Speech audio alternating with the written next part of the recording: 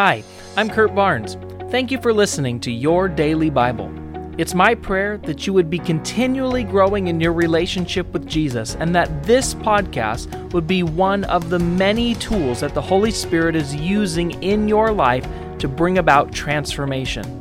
Don't forget to press the subscribe button, and remember, you can hear our full-length sermons at scf.tv.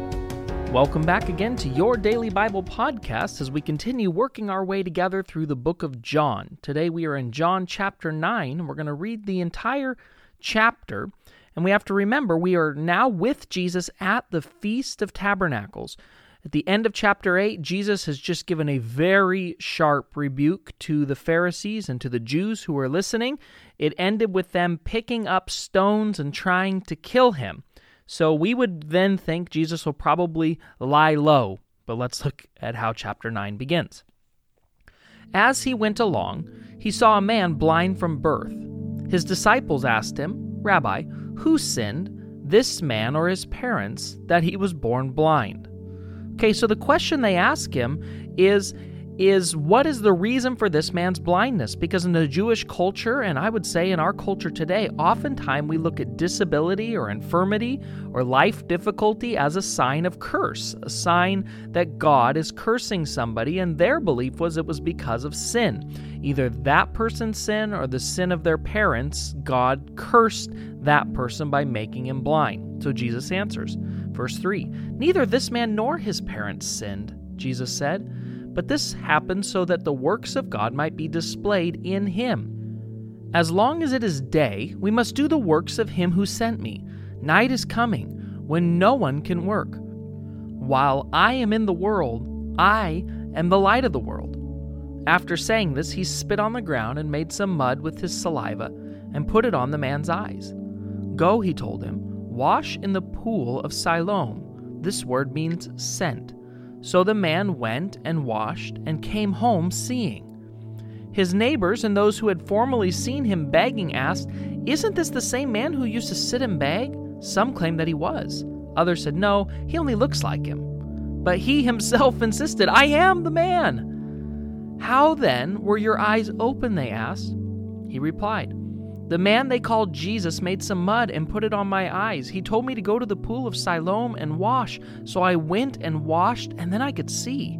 "Where is this man?" they asked him. "I don't know," he said.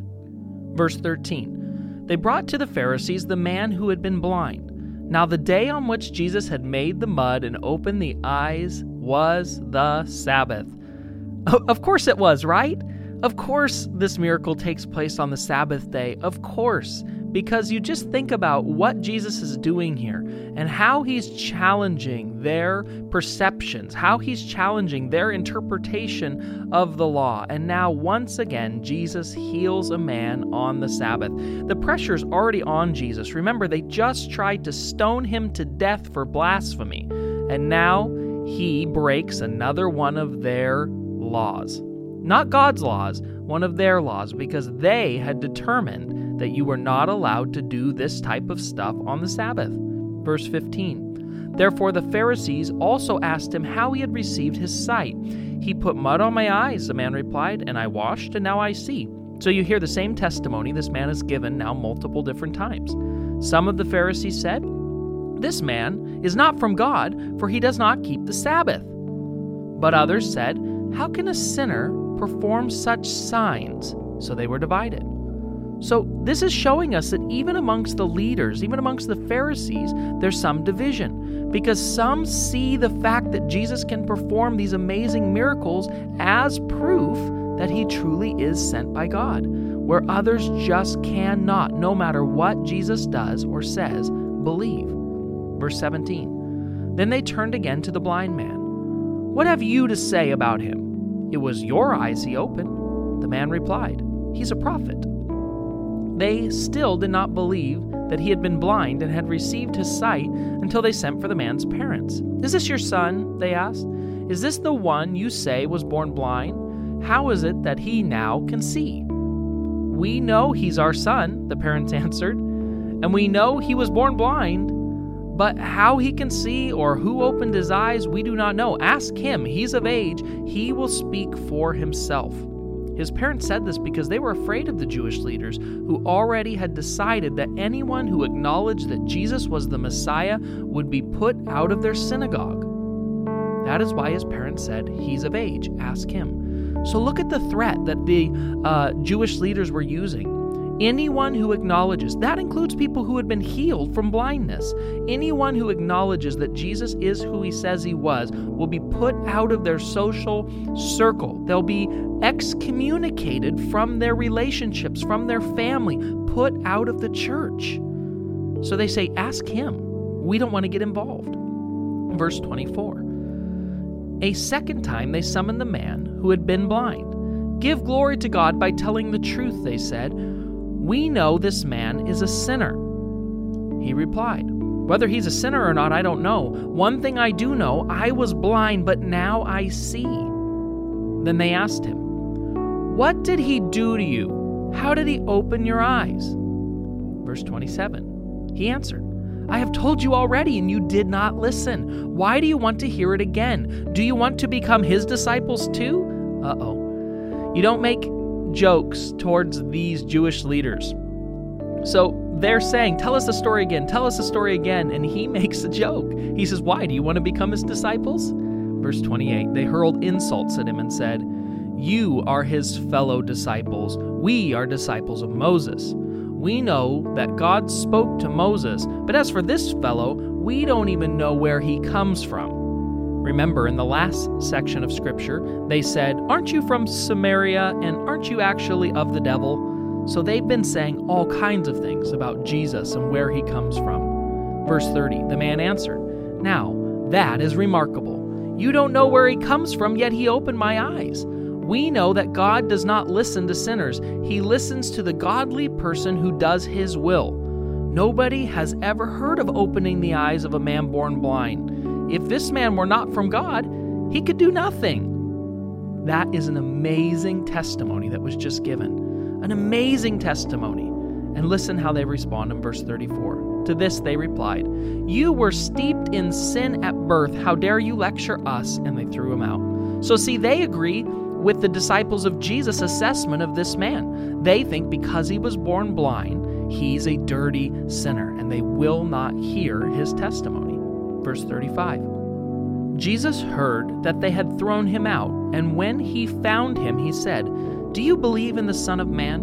Again, I want you to remember the Son of Man is the term that Jesus most often uses for himself. It is a messianic title. Do you believe in the Messiah? Verse 36.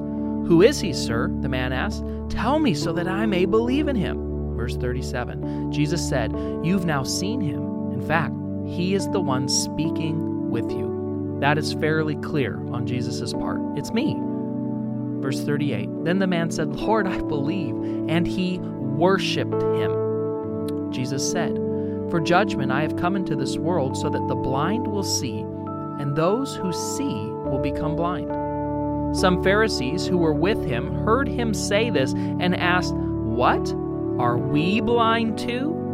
Jesus said, "If you were blind, you would not be guilty of sin. But now that you claim you can see, your guilt remains." The grace of Jesus is this. He came to save us. He came to seek and save those who were lost. He came to set captives free and give sight to the blind. He came to heal the sick and to give liberty to those who are oppressed. Jesus came to set blind men free, and you and I, friends, are just like this blind man. We're born blind, but because Jesus and his healing power, he's given us eyes to see. And now today, I pray, just like this man who was born blind and healed by Jesus, as you stand today, face to face with the risen King Jesus, as you look him in the eye, I pray that you would see your Savior, that you, like this man, would fall down and worship him, because Jesus is present with you right now, knocking on the door to your heart, seeking you, finding you, coming to you in your blindness and giving you sight. And if you would put your faith and your hope and your trust in him, he will save you forever. Let's pray. Jesus, I thank you that you have given us sight, that you have healed our blindness, and that you are still seeking and saving those who are lost, that your great mission is still ongoing, and that you have called us, your people, to partner with you in helping many people find their way to your Father. Thank you for all that you do and have done for us. We pray these things in your perfect name, Jesus. Amen.